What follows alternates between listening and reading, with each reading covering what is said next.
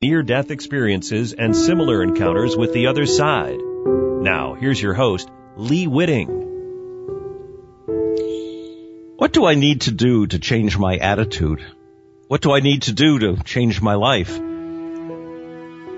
Welcome to NDE Radio, brought to you by IANS, the International Association for Near-Death Studies. I'm your host, Lee Whitting. Today's guest, Jason Criddle, is a motivational speaker, prodigious writer, and successful businessman. He had already committed to losing weight and realizing his career potential when he suffered a heart attack and in the process experienced an NDE. Jason, welcome to NDE Radio. How's it going? Thanks for having me on. Good. Finally, we're able to get this whole Skype thing set up here in Castine, Maine. I opened with two questions that you asked in a motivational video online that I watched. Tell us about what it took to change your attitude and how your NDE played a part in the process. You know, it's really funny. I don't know if I motivate people. I'm still curious if I motivate people. I think I help people see a different side of things, and that's usually what motivates them or inspires them to keep going. But my life, you know, when I was growing up, I was dealing with creativity, and I was dealing with always changing my mind, and I was dealing with an entrepreneur, artistic, very outside of the box thinking mindset.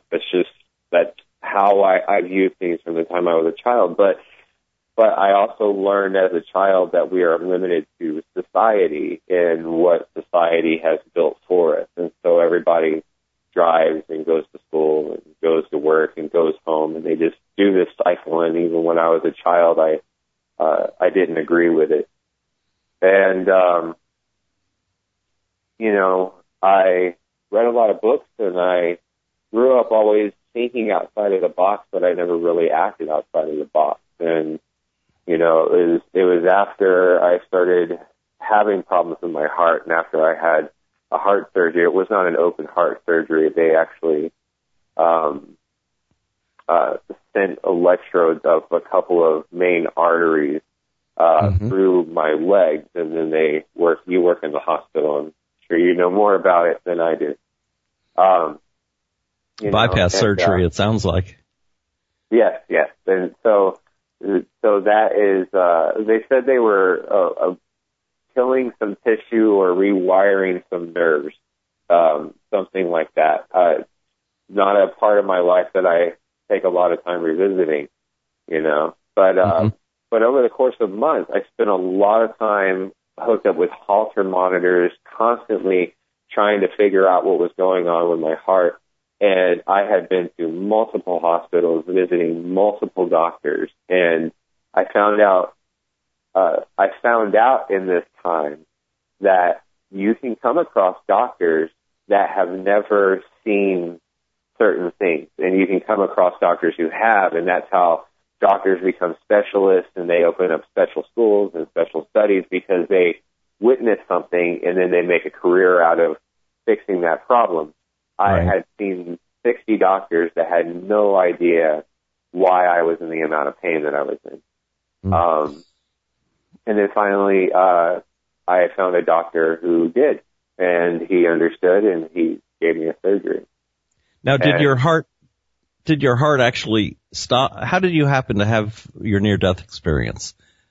So, during this time that I was in my hospital for surgery, and then after the surgery, the surgery itself caused about 24 pulmonary embolisms. So a whole bunch of blood clots filled my lungs, and they got really scared. So this little process, they were taking blood from me over and over and over and over and over, and depleting my body of blood and fluids, and they were also pumping magnesium sulfate into me.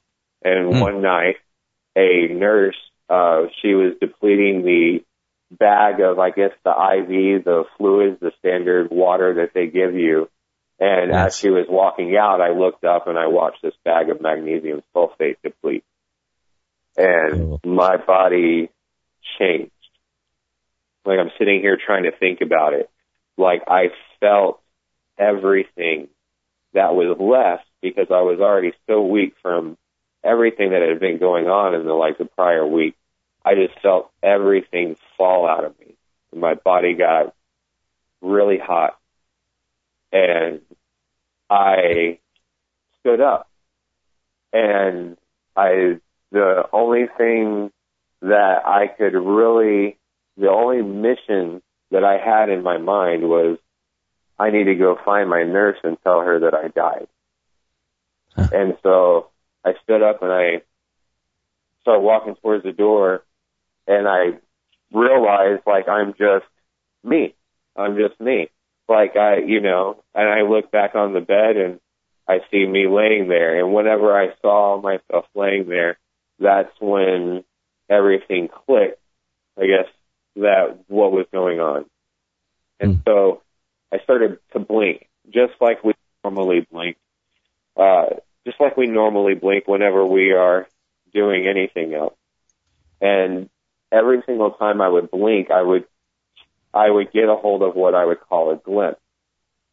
And whenever my eyes would close, I felt like I was traveling through a few different places. I was completely aware that I had left my body and that my body was laying on the bed. And then I felt as if I was a spirit traveling through this room that needed to go and tell my nurse what was going on and start walking towards the door. And then every single time I would blink, I would pull into this moment of everything. And so whenever I would experience this moment of everything, it was like every dream, every imagination, every thought that I had ever had, things that I could have, or things that I should have, or it was just so much at once. And, when we were talking before, I described it as this feeling of this absorption coming into my mind. And so I'm walking through the room towards the door, and then I'm catching these glimpses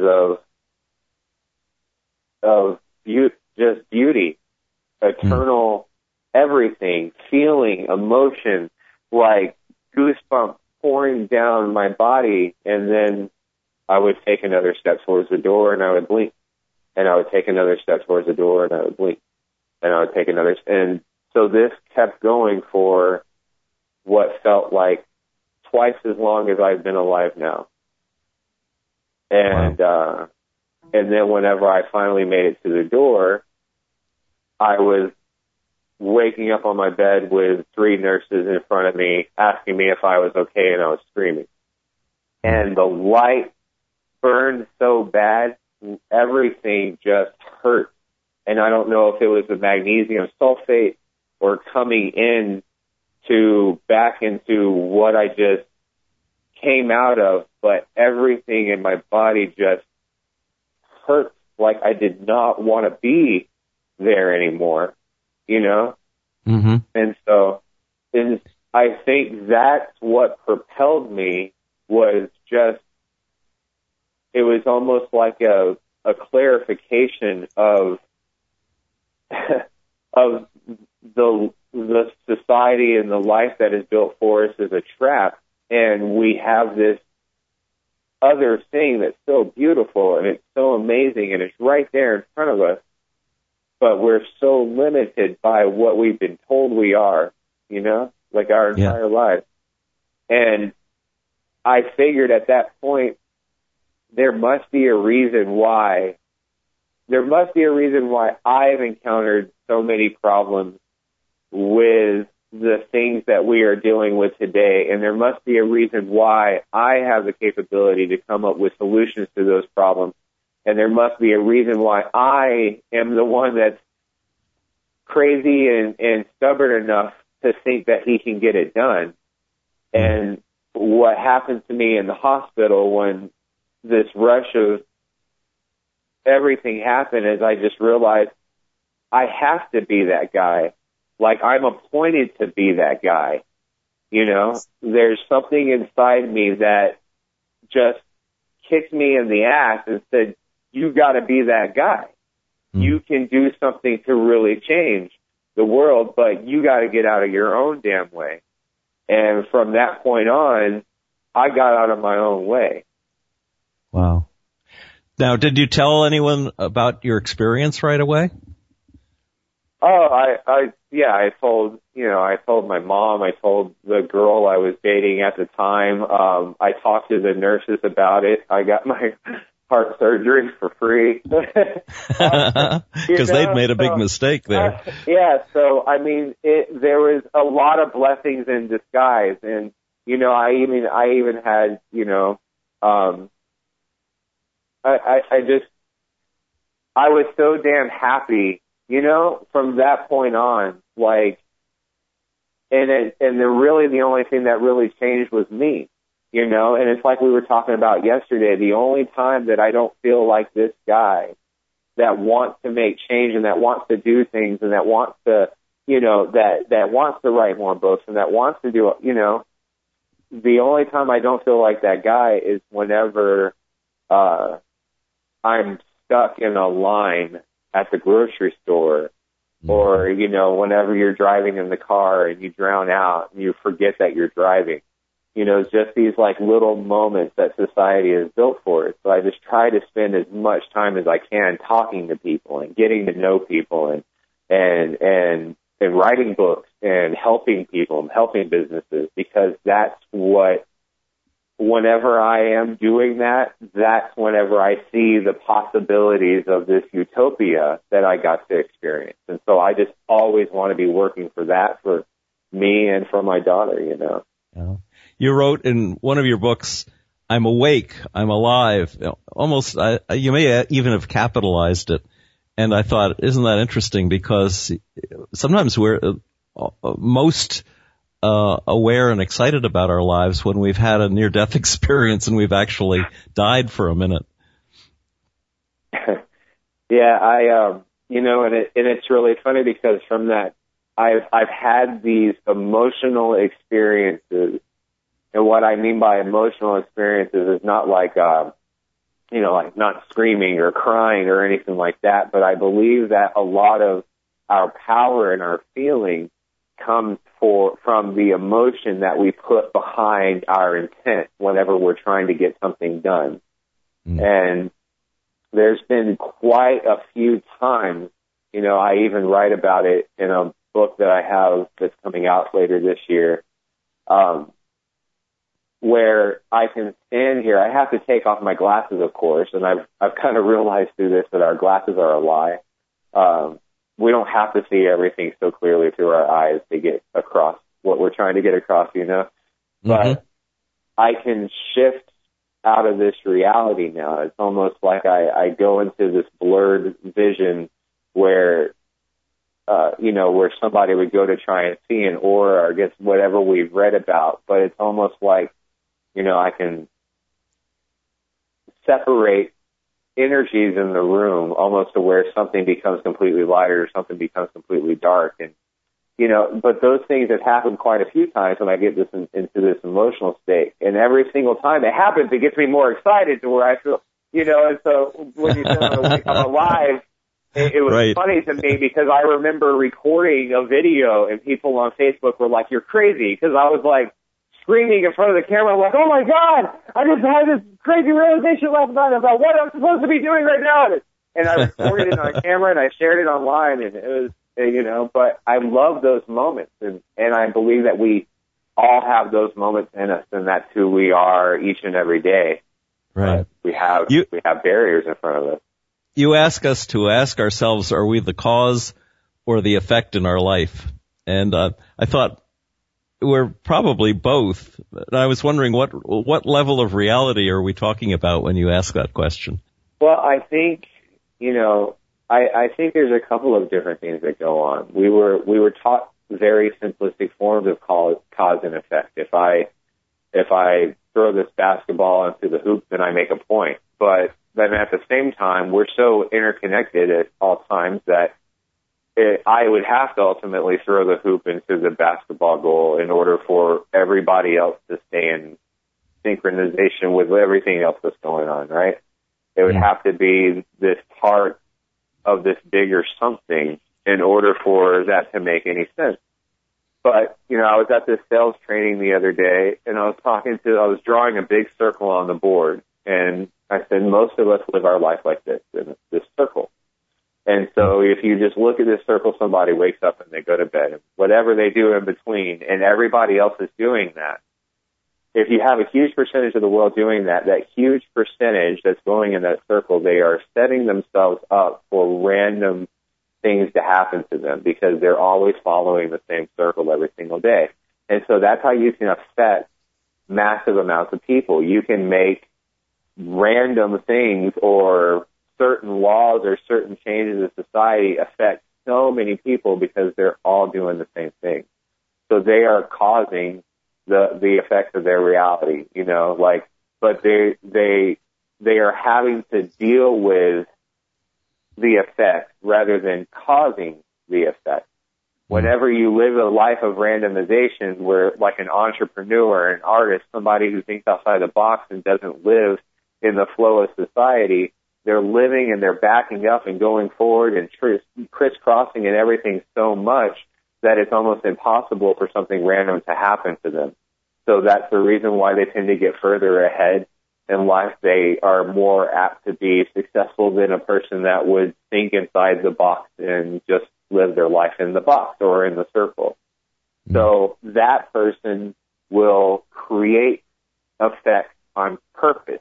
They won't be affected by what's going on. You wrote, I think, the average person thinks less than twice a year, which I thought was a stunningly frightening thought, but also probably true. You're saying basically, I guess, we act out of habit and routine. And as a hospital chaplain, I've noticed that there's nothing like a critical disease or a major accident to jar us out of our habitual routine and get us to thinking again. But it's too bad to have to go through something like that. Is there some way you think we can get people to spend more time thinking the big thoughts, looking at the big picture? I think that's where reality, I think that's where we are going right now. I like to think of dreams kind of as like the way movies are made and where technology is going. So like dreams are always so fuzzy to us because we are the only person thinking about them. And if we have emotional, stressful responses to life and during the day, then we're going to have emotional responses to stress at night during our dreams. And the reason why we are all dreaming this reality is because we're all thinking about this. We are all thinking about this reality. So if I have the ability to dream a new future, then I just have to get enough people to think about that reality in order for us to be thinking about that. And then once we all start thinking about that collectively, then we start moving towards that reality. We're doing it right now. It's just that people don't realize they're doing it. So the reason why I've made my life about, being successful, teaching other people how to be successful is because unfortunately our society is controlled by money, and now it's being controlled by technology. So the more a person with some willpower can get a hold, and can do things with money and can do things with technology in a positive manner for the world, the better the world would ultimately be.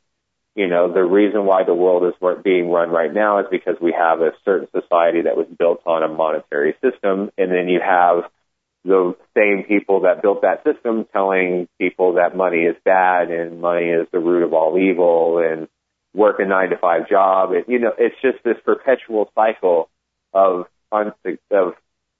keeping people in this trap of not believing in God and not believing in themselves. I believe that our minds are constantly chattering, but they're not necessarily thinking. They're not necessarily communicating with that God that's inside all of us. And so many of us communicate with God inside all of us. But the only time that we would actually be thinking to where it would be is if it's something that changes our life. We go against what is being said in our head, and we move forward outside of what our body and our mind and everything was already used to doing. And the more you do that, the more you are going to reach your goal and the more obstacles you're going to come up against. So what we're doing as a company is we are helping, we are just constantly giving back. We built our company off a philosophy of giving back, and in exchange for giving back and helping people build a new life for themselves and make money in a completely different way than they were before, we want to give them a message.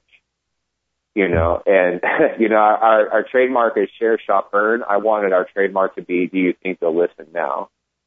Because I believe that we can get people to listen.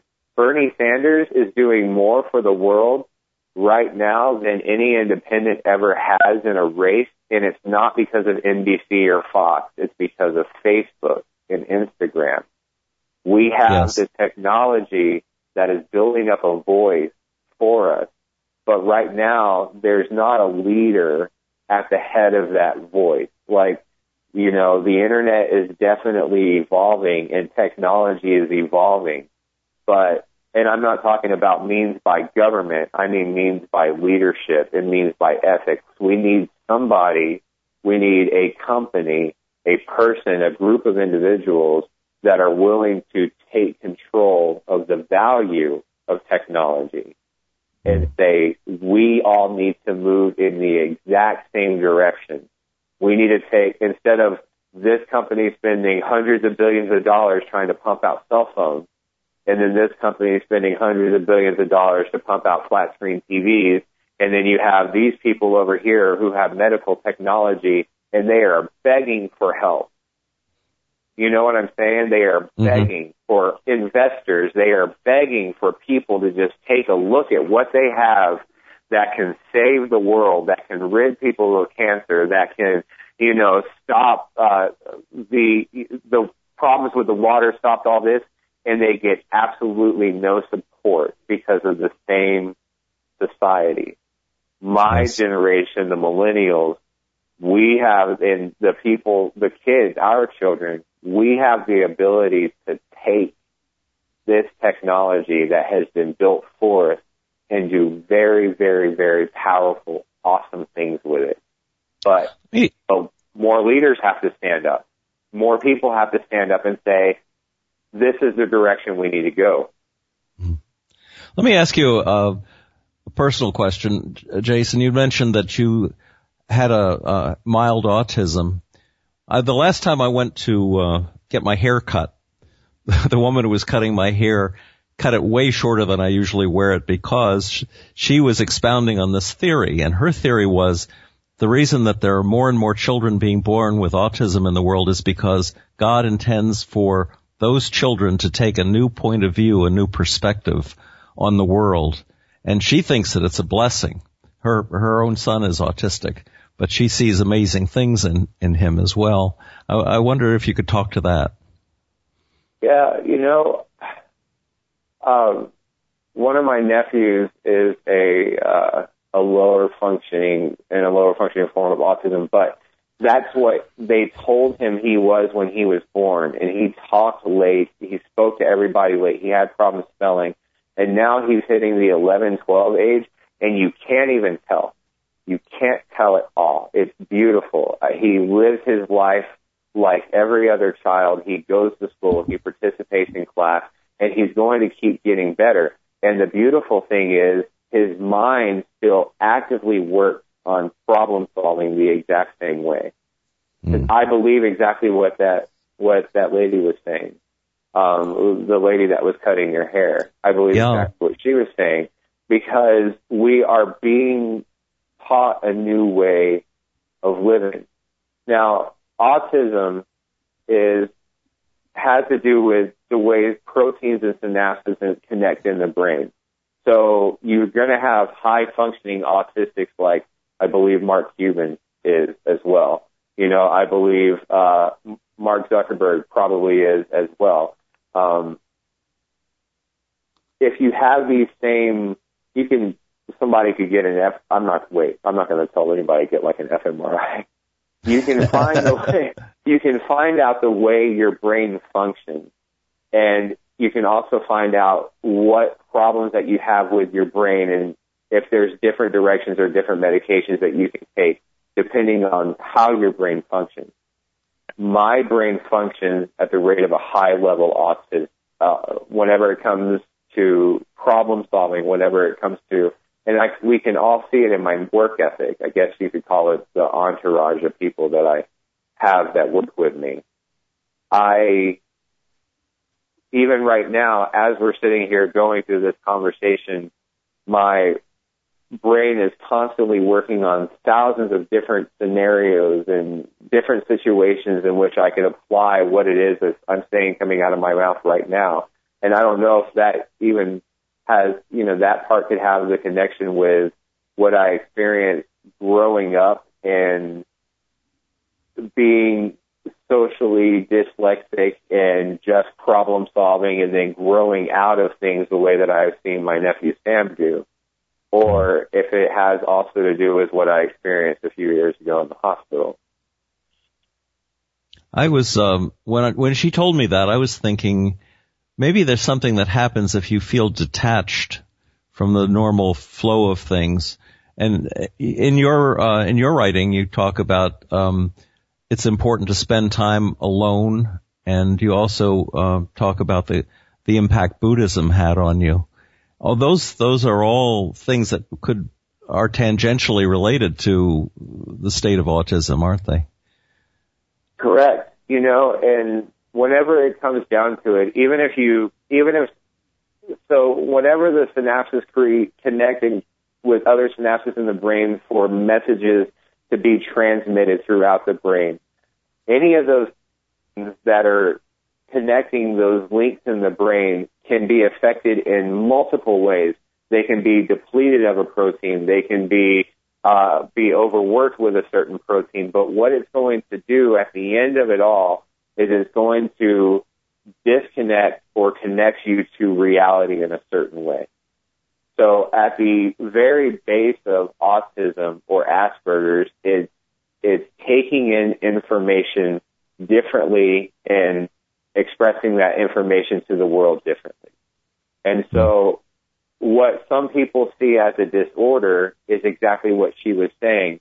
I believe autism is an answer to the world, because the first thing that we do whenever we find out someone has traces of autism is we immediately start giving them medications. I was pumped with so many different medications when I was a child for many different things, so many different things. I remember when I was a kid taking dozens of prescription pills every single day for all of these disorders that people were telling me that I had. And I don't see parents doing that to their children these days. At least not as much. And I definitely would never think of giving my daughter a pill because she jumps up and says, "Hi, Daddy," really loud. And then whenever she goes and she hits her arm on the table and she cries and then it hurts her feelings, I would never give her a pill for that, and whenever she says, "I want to be alone," I would never give her a pill for that. Yeah, I believe absolutely. that we need to spend a little bit more time alone. We spend way too much in society, way too much time in society. And wasn't it you yesterday? You were saying that. Can you share what you were telling me yesterday about post-traumatic stress disorder? We should continue this conversation at a different, where we've run out of time for today. Okay. And I wanted you to mention a couple of your books that people could get. Okay, cool. Well, let's see. I just rewrote Breaking Point, which is a book about, I took parts of a couple of different books I was working on, and I wrote about my experiences with racism as a child, some different business perspectives, my theories about the law of attraction, and I wrote a little bit about fitness. And then I rewrote it, and I put out the better edition. And so Breaking Point Better Edition is a really good one. And then I also have a couple illustrated features because I'm taking my life in a more creative direction, and I want to start working on movies and cartoons and illustrated books. So if somebody has the stomach for humor, then they can check out either Where's Willis or Everybody Poops in Their Pants. So thanks. Those are the books I'm plugging. Thank you, Jason. So be sure to look for Jason's books on Amazon or Kindle. If you'd like to listen to this show again or any other of our previous programs, please visit our website at nderadio.org. For more information about IANDS, go to their website, iands.org. And there'll be information on that site about our upcoming July conference in Orlando. I look forward to seeing you all there. Thank you, Jason. This is Lee Witting saying thanks for listening.